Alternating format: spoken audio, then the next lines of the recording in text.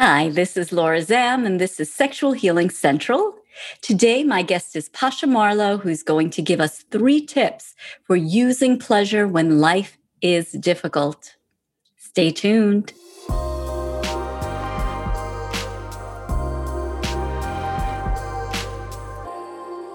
Hi, Pasha. Welcome to Sexual Healing Central. Hi, Laura. Good to be here. I'm very, very happy to talk with you and to just have your wisdom on the podcast today. I'm just going to start off asking you to introduce yourself. Sure. I'm Pasha Marlowe. I am a marriage and family therapist turned coach, life coach. Lately, I've been calling myself a therapeutic comedy coach, where I empower women to access humor and pleasure in even the most difficult days. Awesome. Fantastic. And what drew you to pleasure? Grief. It's never easy. I was in the depths of my grief in my hardest moments. A couple years ago, my youngest son got sick. He's still sick, so I'm still in the weeds right now. And I saw how me grieving his illness was taking me down a path of darkness and fear that was debilitating and paralyzing. And so I started reading about humor and pleasure, almost just intuitively, a sense that that's what I needed to do. That was something I hadn't tried. And I started accessing it, and it was life-saving to me and to him. So I started working with my clients through that lens. And it's been more transformative than any of the traditional therapy I did as a marriage and family therapist. Wow. What does it look like? How do you work with clients using pleasure? Well, instead of talking to people specifically related to trauma, only talking to people about their stories of trauma, we start to reframe them, because around the edges and the parameters of all situations, even ones that feel very dark and heavy, there are bits of humor and pleasure around them. And interestingly, the first book I read that really called to me was Viktor Frankl's A Man's Search for Meaning. And he was writing about how in the Holocaust, the people who survived were those that were able to laugh in community. And I think community is the key there, more so than even laughter. But it struck me that I needed to find ways to not just find humor and pleasure, but to share this with my son, to share this with my family, my extended friends, and my community. And so I started to, we talked about for instance, hospital visits or medical procedures, but we talked about them in truth and through the lens of how sometimes ridiculous it was, or the timing of it, or the irony. Sometimes it's in almost how bad it is that it's funny, like 2020, so bad. It's almost funny. Absurd. A lot of absurdity. Yeah, the ridiculousness of it. A lot of people have lost people seemingly at the worst timing possible, right? And so it's scrappy, but sometimes we go at it from that perspective of how can we reframe this? How can we tell our story so that it's a little bit lighter for us to tell and for other people to hear? And so often I'll do this through comedy. And so if I'm telling the stories of my childhood trauma, sexual trauma, or my son's illness right now, if I do it through the lens of humor and pleasure, people tend to hear it more, and there's a belonging and a relatability to it that wasn't there before, because before it felt very lonely to go through trauma and specific situations. But everybody can relate on a human level to all these circumstances. But we have to get under the layers of our specific trauma and come to whether it's a theme of abandonment or shame. We can all relate to those underlying themes. And so that's what we make the comedy about. Wow. So let's say I come to you as a client, right? And I've got something really heavy, right, from my past. Oh, I have a lot of things. We all do. And never goes away. Never goes away. I'm still working on, this morning, I was working on some issues from, when I was 7 or something like that. Things are still there. Yeah. Anyway, so let's say I come to you with something, right, from my childhood. So would you have me write? What would you have me do? There's a little bit of a conversation, obviously, that goes along with this and a ton of curiosity, because for you, it might be writing and dancing and orgasms, but for somebody else, it might be walking and gardening and singing, And so I have a wide scope of tools. I also worked as a holistic personal trainer and have run gyms and Pilates and yoga studios. So I'm very much about somatic work and getting into your body. And sometimes that looks like dancing and sometimes it looks like weightlifting. So I always incorporate a physical practice. We always talk, and there's usually writing or speaking involved, and then something creative. Painting, comedy. Wow. So there's always a creative outlet, but it is different for everybody. So, and that's a conversation that I have with the person as to their own personality, their energy levels, their own, comfort level, their lifestyle. So there's no one particular protocol. Yeah, but that's so fascinating because you're figuring out what are those pleasure and creativity tools that are going to help somebody to lift them up a little bit so you can see maybe more globally what's going on, right?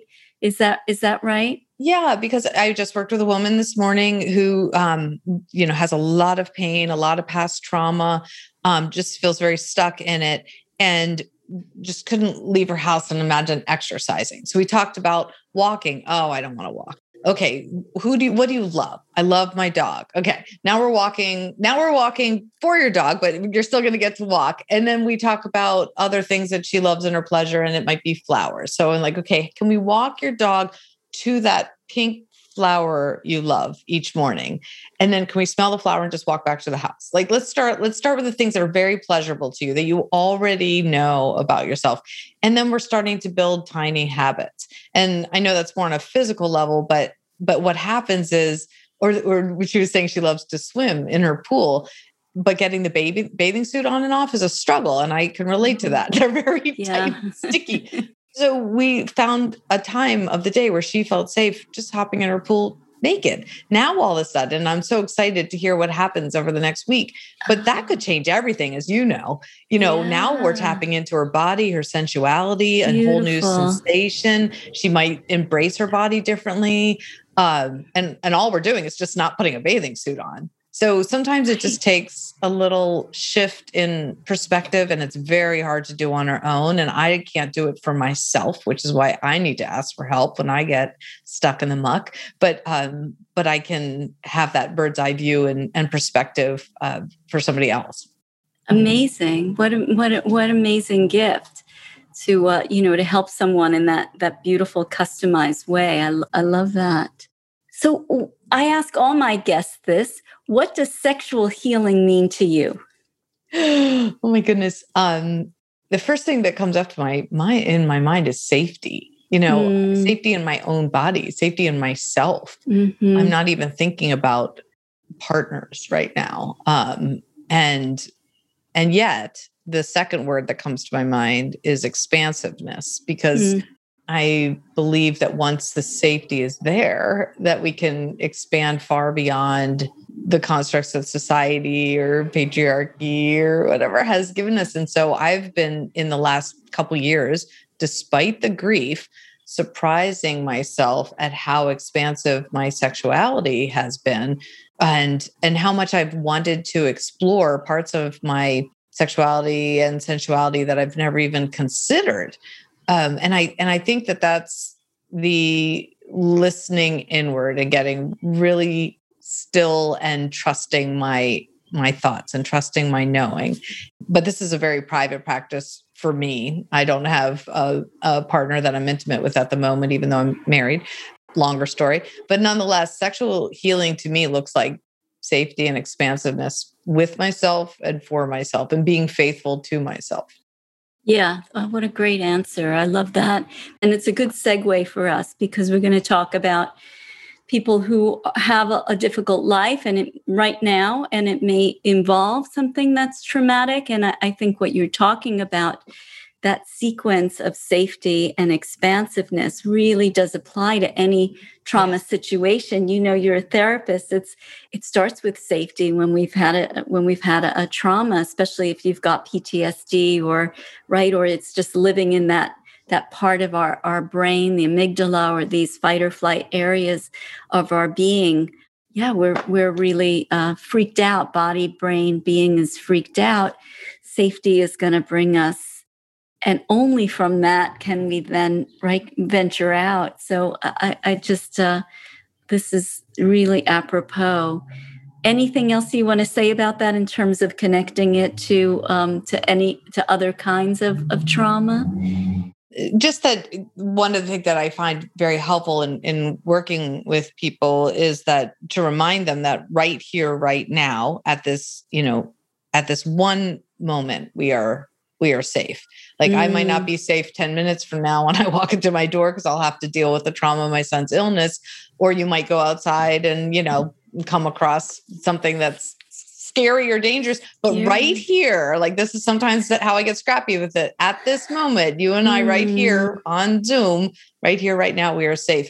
And I think it's good to just remind ourselves of that, even if it needs to be 100 tiny times a day, because our nervous systems are fried otherwise. And there are so many trauma triggers out there that it feels like an onslaught. It feels like our, nervous systems on the outside of our skin, and we're very fragile. If you just breathe on us wrong, we're going to cry and we'll never stop crying. It feels like that some days, very fragile. Yeah. And so I need to remind myself and my clients often of the times that notice when it's okay. Notice when you feel grounded for a moment. Notice when you feel settled, even if it's a brief moment. Before you step into a difficult situation, there's always that pause and stillness where you can say, okay, in that breath, I was safe right now. Right. Okay, let's switch. I want to switch over to these 3 tips, or segue into these 3 tips. I know that you have 3 tips for using pleasure when life is difficult. Yes, I see pleasure far beyond sensual and sexual pleasure. To me, pleasure is, again, about being safe and free, and then ultimately, expansive.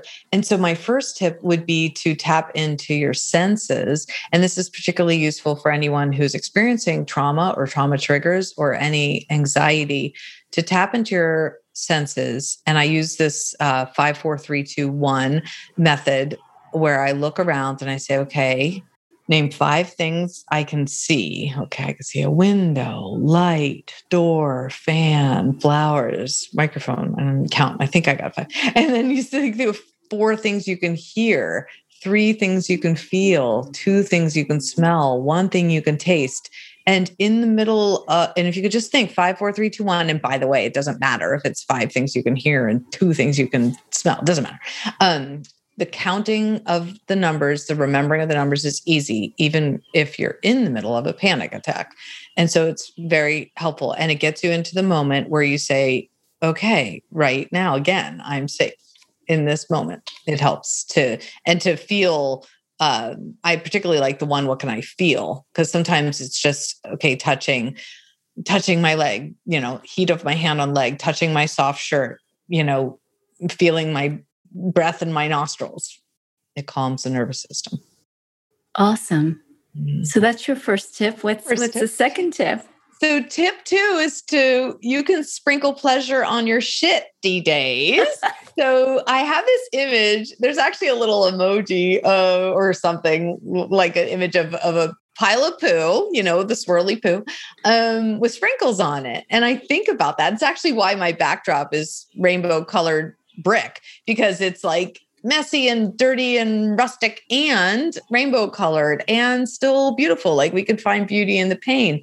And so we could still sprinkle on our shit days, which we have to, because some of them are really, really going to be hard. Right. And there's always a way to find something. And even if, and I mentioned this before, but even if it is that you use the good toilet paper, so when you're actually wiping your shit, it's more comfortable. So the paper rough stuff doesn't hurt. Like, let's go soft. Let's find some pleasure within the reality of what's going on in our lives.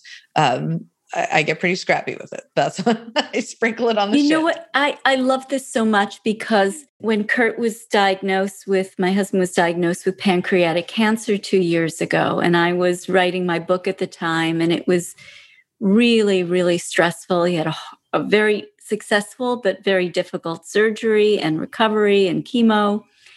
And I just remember so strongly being so stressed out and feeling, even though I was writing this book about pleasure and I'm, the pleasure queen, I remember how hard it was to take any time to recover. And what I love so much about this tip is that it doesn't matter whether you take time or not, because you're going to have to get toilet paper. You're going to have to, this is something that you don't have to do mindfulness or have the cup, beautiful, but you're going to have to buy toilet paper. So just choose nice toilet paper. Just like spend that extra $1 or $2 if you can and get the nice stuff. And this is for the caretakers and the caregivers out there who are caring for their children or their parents or clients or nurses out there. We're literally wiping other people's shit too. And toilet paper means a lot, and good wipes mean a lot to me these days. Yeah. And I think it's quite a metaphor.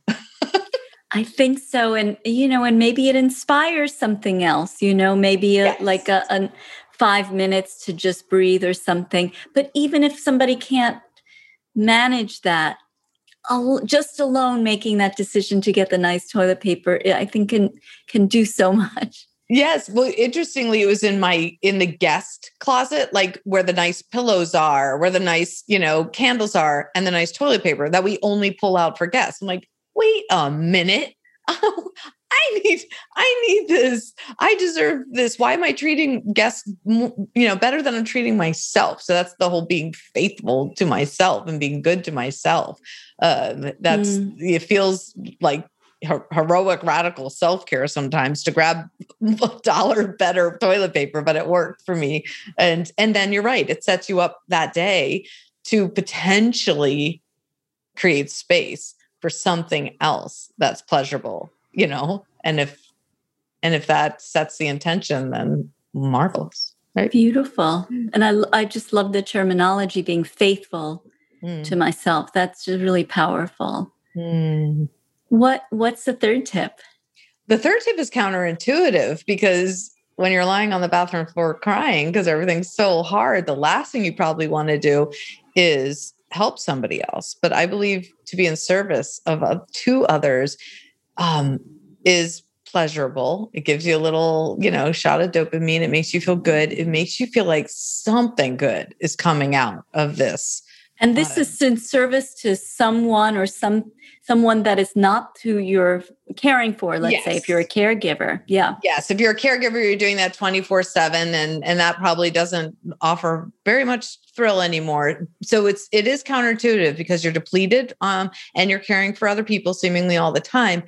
And if in that space, you can also pay the toll for the person behind you, buy the cup of coffee, be on the other end of the phone for somebody who is also experiencing trauma, or somebody else who's caregiving, and hold space for them, because now you have so much compassion and empathy.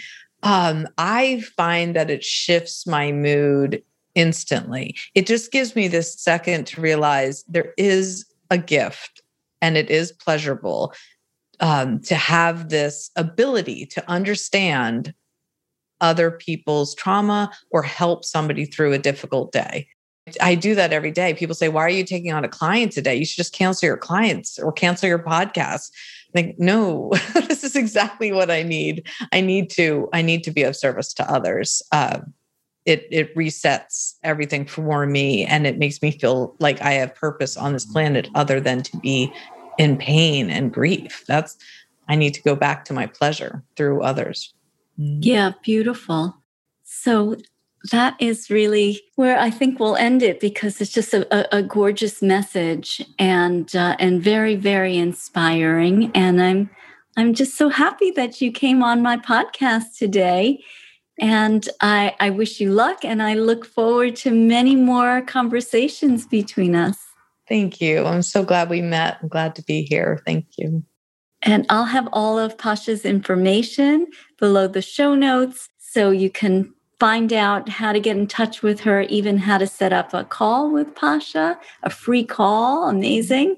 Mm-hmm. So I'm just very, very happy to introduce you to her. And I'm very happy that you came here today. Thank you so much, Laura. And thank you for everyone listening. I hope to get to know you.